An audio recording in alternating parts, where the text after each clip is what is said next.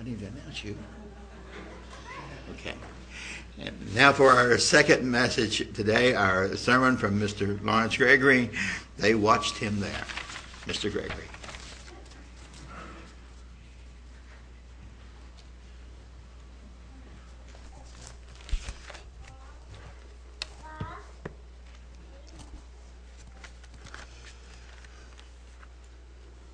Good afternoon, everyone. Have you ever watched someone die? If of a loved one or a friend, it's a very difficult experience, especially a close loved one. Unfortunately, many die unexpectedly, sometimes alone, unprepared, leaving much in life undone and unsaid. Occasionally, some die prepared, with their loved ones around them, with their house set in order, all loose ends tied up. But most and many die, and some in an obscure notice, without anyone knowing about it. Some die with public fanfare. Most want it said, he or she died well. But none have died as Jesus did. A conscious, willful act of death for an unequaled purpose. His death is the most talked about, written about, sung about, preached about of any human being. Now, we all know it wasn't a suicide. It wasn't a heroic act of giving his life to save someone in a disaster, or like in war, a hero giving his life for a few in wartime. But let's notice a few things about the death of Jesus. In Matthew, the 27th chapter, we read in verse 35, "And they crucified him and parted his garments, casting lots, that it might be fulfilled which is spoken by the prophet. They parted my garments among them, and upon my vesture did they cast lots. And sitting down, they watched him there." Now, who is this they? If we go back to verse 27, we'll see, "Then the soldiers of the governor took Jesus into a common hall, and then they took him out to the place in verse 33 called Golgotha, that is to say, a place of the skull. And then they crucified him, and they watched him there." Now let's notice a few different people and what their attitude was, and those who were looking on at the death of Jesus. In verse 38, "Then were there two thieves crucified with him, one on the right hand and another on the left. And they," that's people, "passed by, reviled him, wagging their heads." In verse 41, "Likewise also the chief priests, mocking him, with the scribes and elders, said, He saved others, let him save himself. If he's the king of Israel, let him come down from the cross, Staros, and we will believe him. He trusted in God, let him deliver him, if he will have him, for he said, I am the Son of God. The thieves also, which were crucified him, cast the same in his teeth."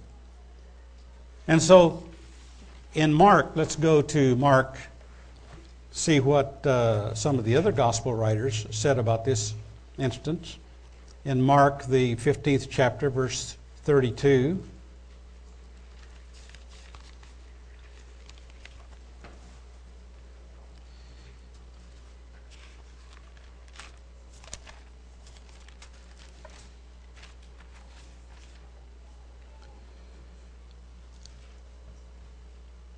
In verse 31, the chief priests mocking. We've already read that about them with the scribes. Verse 32, "Let Christ the King of Israel descend now from the cross, that we may see and believe.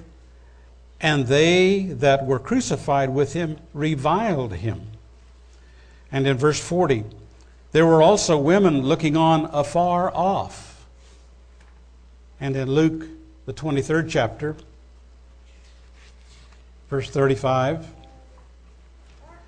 And the people stood beholding, and the rulers also with them derided him, saying, and the verse 36, the soldiers also mocked him, coming to him and offering him vinegar. And in verse 48, and all the people that came together to that sight, beholding the things which were done, smote their breasts and returned. And all his acquaintance and the women that followed him from Galilee stood afar off, beholding those things. And in John, the 19th chapter, and verse 37.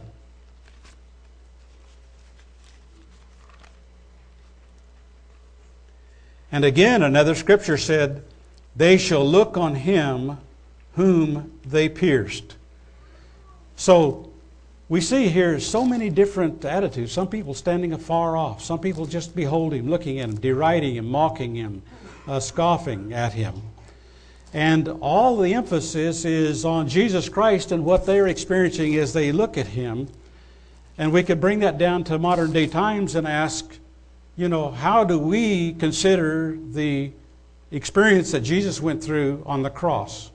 Now, we've just gone through a few months ago, Passover time, unleavened bread, then Pentecost, and the outpouring of God's Holy Spirit. And we're still talking because the center focus of all the scriptures in the holy days revolve around Jesus Christ and the twofold important thing about his death and his life. We'll see about that a little later. In his 6 hours that he spent on the stauros or the cross or the stake, however you want to translate that Greek word, the tree, the pole,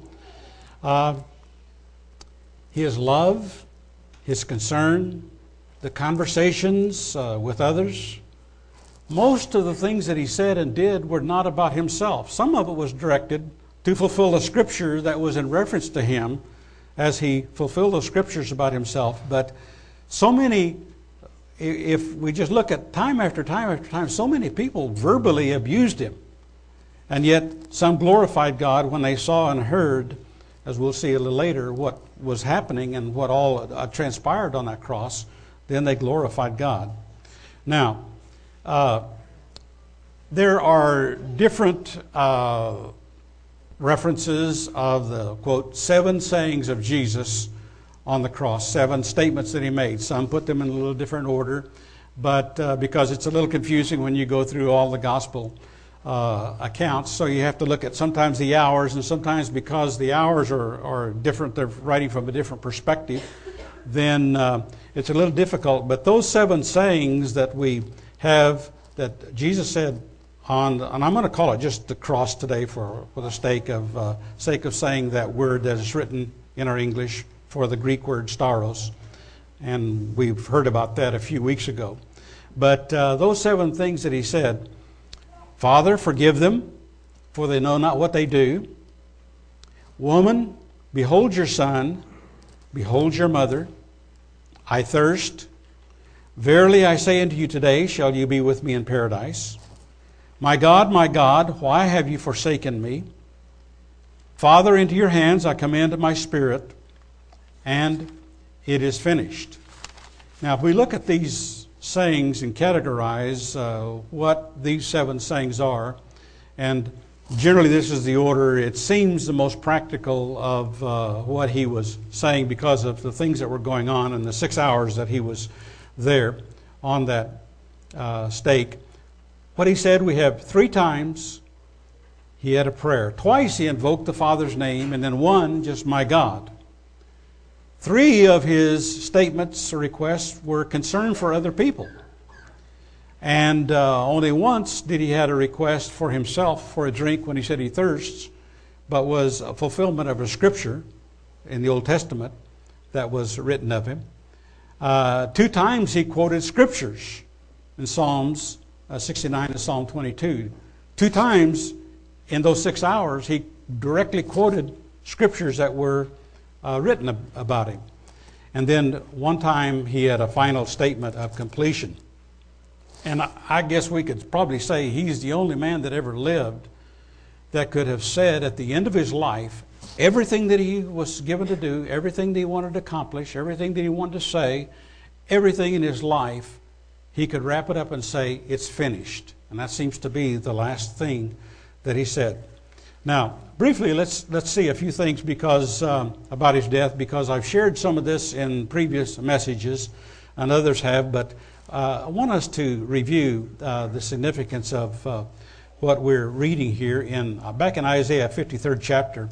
And we won't go through all those verses. I know Steve likes to preach from Isaiah the 53rd chapter. I've referenced it over the years, but we'll just look at one verse here in Isaiah the 53rd chapter. We'll come down to verse 10. Yet it pleased the Lord to bruise him. He has put him to grief. When you shall make his soul an offering for sin, he shall see his seed. He shall prolong his days, and the pleasure of the Lord shall prosper in his hand. Now, I looked up in the Hebrew a couple of these words that will help us maybe a little better understand. When it says, it pleased the Lord to bruise him. This Hebrew word means to beat to pieces, to break, to bruise, to smite. We know the Scripture says that he was abused or beaten or suffered more than any man that has ever lived. And you can think of the crucifixion, the pain and the ordeal and the agony that he was going through, hanging up there for 6 hours with his blood bleeding out and his life he knows is going to be ended in death, and having all of that pain and suffering. He just wasn't doing this for himself. He just wasn't doing it for one or two persons. He wasn't doing it just as a hero to save somebody in war or to save a few from a disaster. But he did this for every single human being, and we know that. And so God beat him up, bruised him, broke him, smote him. And then the word here, he, God, has put him, Jesus, to grief. And this word grief is afflicted, wounded, travail with pain. Now just stop and think what we would experience hanging up there, nailed to that cross in whatever form it was, for 6 hours. Because it was from the 3rd hour to the 9th hour, from 9 o'clock in the morning to 3 o'clock in the afternoon. He hung there 6 hours for us. John, the 10th chapter.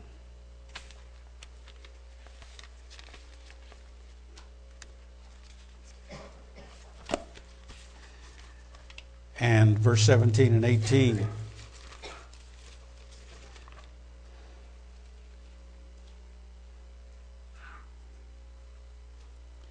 Verse 17, just breaking into some of the things that he's saying here. Therefore, does my Father love me? Because I lay down my life that I might take it again.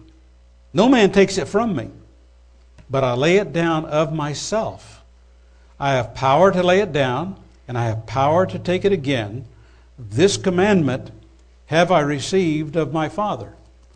And so you've heard me say, some of you that are newer maybe have not heard me say this in past years, but here is one of the great proofs that Jesus Christ was divine, God in the flesh, because only God could lay down his life and take it up again.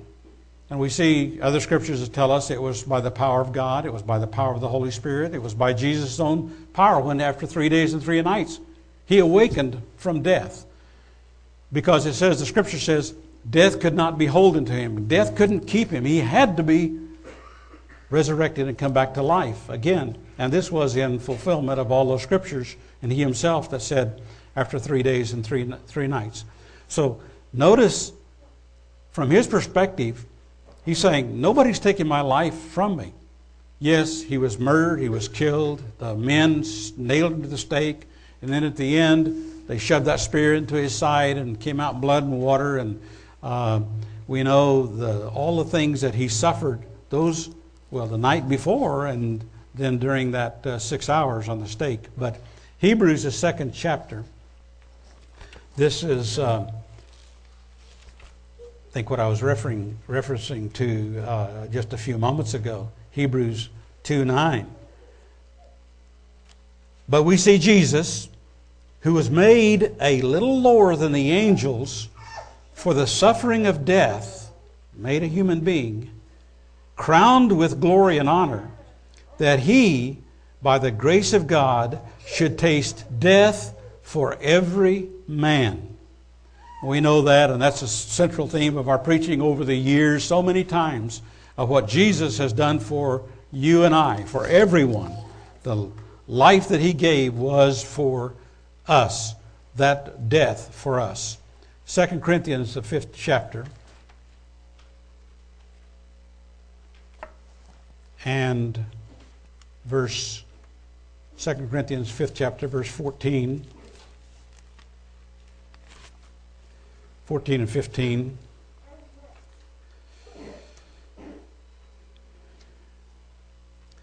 For the love of Christ constraineth us, because we thus judge, that if one died... I don't know why I'm getting all of that echo and feedback. I can hear it up there. Can you hear it out there? I'm not sure if we'll just proceed. For the love of Christ constraineth us, because we thus judge that if one died for all, then we're all dead. And that he died for all, that they which live should not henceforth live unto themselves, but unto him which died for them and rose again. And in Romans, the 5th chapter,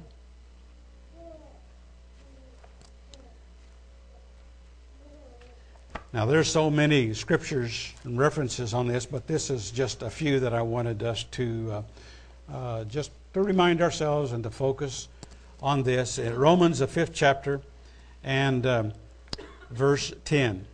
But if, when we were enemies, we were sinners, we were enemies, we were reconciled, and that is, we were made friends. The enmity was a part, we were brought together to God by the death of his Son, much more being reconciled, we shall be saved by his life.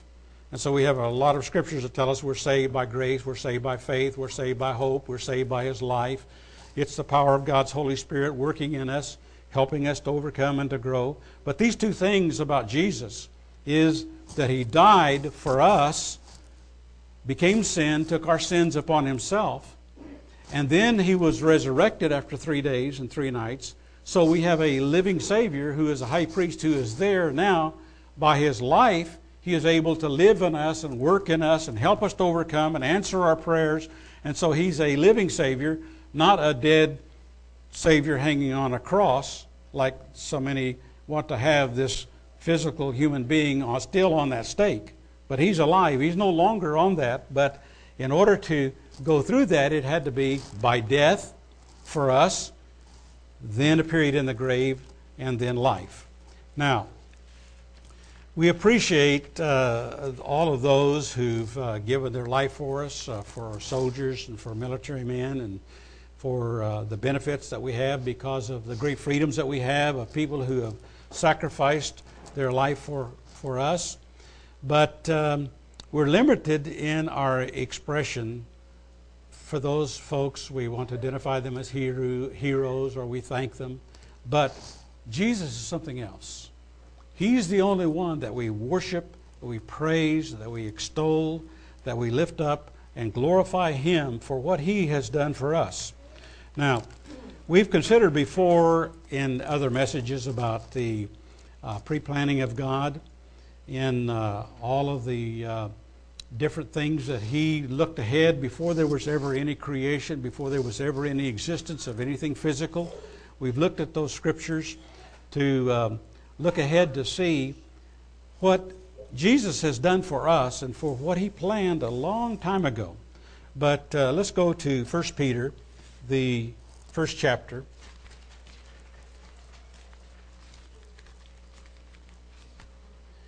And we'll just look at this one chapter here of a few verses. 1 Peter 1, verse 17.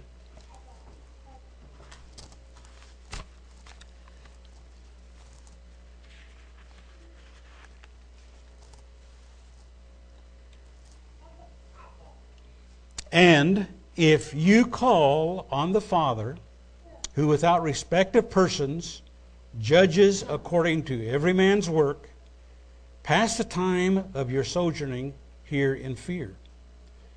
Forasmuch as you know that you were not redeemed with corruptible things as silver and gold from your vain conversation or conduct or life, received by tradition from your fathers, but with the precious blood of Christ, as of a lamb without blemish and without spot, who verily was foreordained before the foundation of the world, but was manifest in these last times for you, who by him do believe in God, that raised him up from the dead and gave him glory, that your faith and hope might be in God.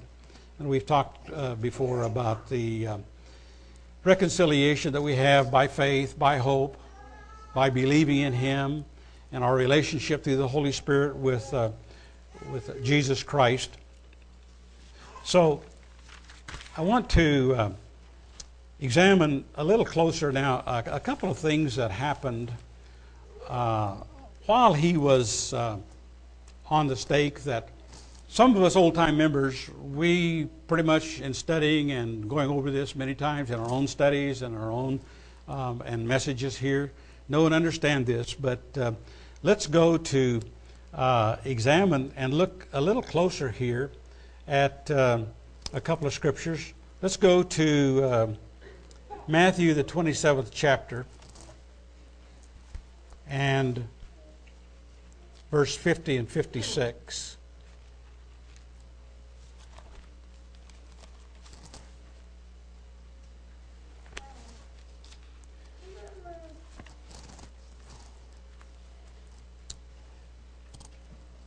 Matthew 27, beginning in verse 50. Jesus, when he had cried again with a loud voice, yielded up the ghost, or the spirit.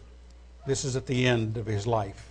And behold, the veil of the temple was rent in two from the top to the bottom, and the earth did quake, and the rocks rent, and the graves were opened, and many bodies of the saints which slept arose, and came out of the graves after his resurrection, and went into the holy city, and appeared unto many. Now verse 54, when the centurion and they that were with him, watching Jesus, saw the earthquake, and those things that were done, they feared greatly, saying, truly, this was the Son of God. And many women were beholding afar off, which followed Jesus from Galilee, ministered unto him. And it mentions, among whom was Mary Magdalene, and Mary, the mother of James and Joseph, and the mother of Zebedee's children. And then to Luke, the 23rd chapter. I have a few more references here in connection with this that I want to look at here. Luke 23:47.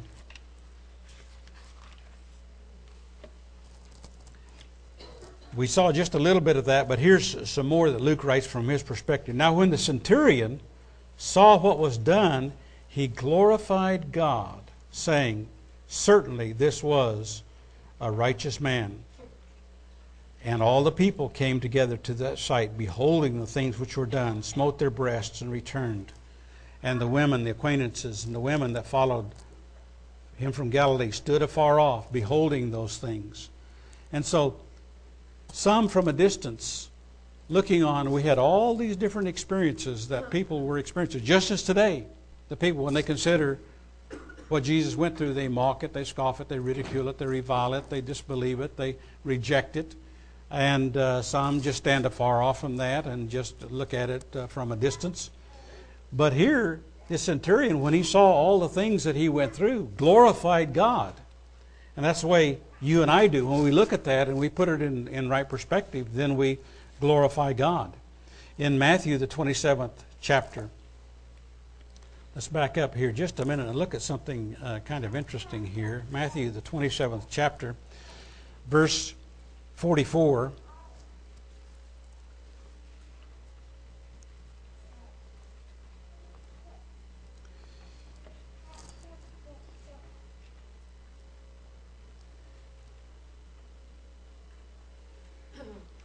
The thieves also, which were crucified with him, cast the same in his teeth. And what they cast in his teeth is back up in verse 38. Then were there two thieves crucified with him, one on the right hand and another on the left.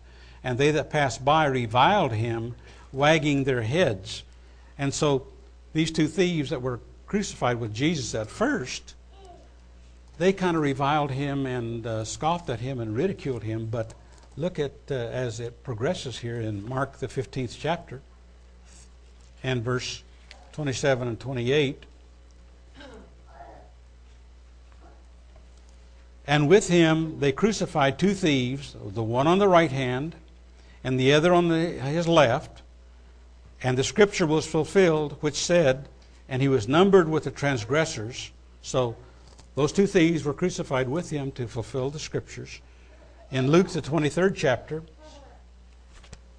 verse 39,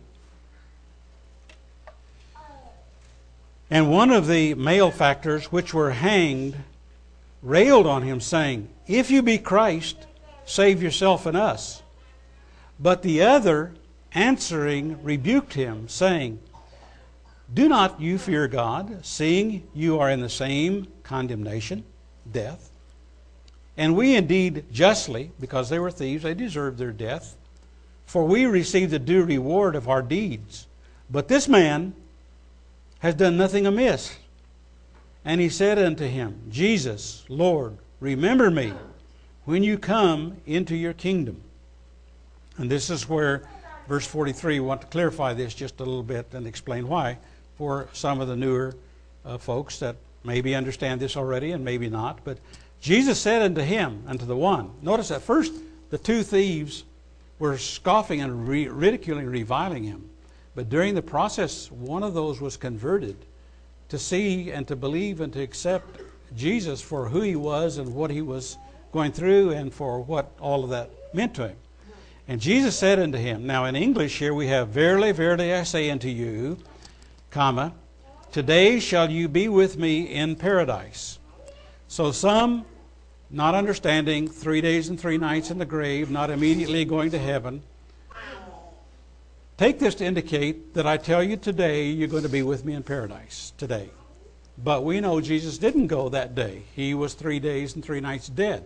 And he just promised. So the placement of the comma is what is the tricky place. So if that comma, and if we move that from verily I say unto you, comma, today shall you be with me, just move it after the today. Verily I say unto you today. I'm telling you right now, you will be with me in paradise. So he offered him future salvation.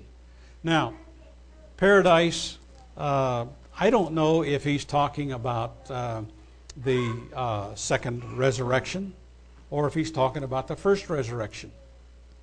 If he's talking about the first resurrection, he's offering him salvation because the thief had asked him, when you come into your kingdom, when you come again, remember me.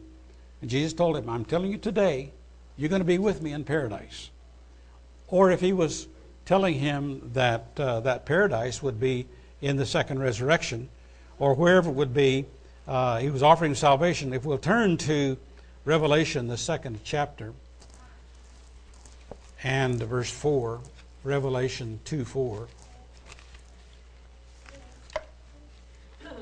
This is one of the promises that he was making to one of the churches there. Revelation 2, verse 7. And this is to the Ephesians. He that has an ear, let him hear what the Spirit says to the churches. To him that overcometh will I give to eat of the tree of life, which is in the midst of the paradise of God. You and I have been promised, if we overcome, we're going to be able to partake of that tree of life. Now, we know that our eternal life is inherent by the Holy Spirit that God has given us, and He's not going to take that back because we're going to live forever and ever. That's His promise. We bank on that. We count on that. God's not going to take it back from us. But He's going to make it available for us to eat of that fruit of that tree of life in the midst of paradise. So everyone from that one thief and us is going to participate and to share in that. Now, we know in closing here today that Jesus set us a great example as he faced a horrible death with deep serenity of spirit, calm, confident. He looked beyond his physical death to a glorious, eternal spiritual life. He faced death in complete surrender to the supreme will of God. Remember, he said earlier when he was in the garden, Father, if it's possible, take this from me, but nevertheless, not what I will, but you will. So he was completely surrendered to the will of God. And we, brethren, individually, I speak for myself and hopefully for you, we've been so awed, so impressed that we've been converted. As we've looked on, as we've watched in our past life, we've looked at Jesus, we saw him, what he went through, and what he went through, not just what he was going through because of one person, but for every single person, including us, that we looked on him and we watched him, and so we accepted and we glorified. Now, many scoff, many mock, many ridicule, many revile, many reject his death, but not us. That's one of the most important things that we start off in our sainthood and our believers and our status as Christians, that we look first to the death of Jesus Christ and all that it means to us and look beyond that. In John, we're closing here, in John the 12th chapter and verse 32 and 33, Jesus said this, John 12, 32 and 33.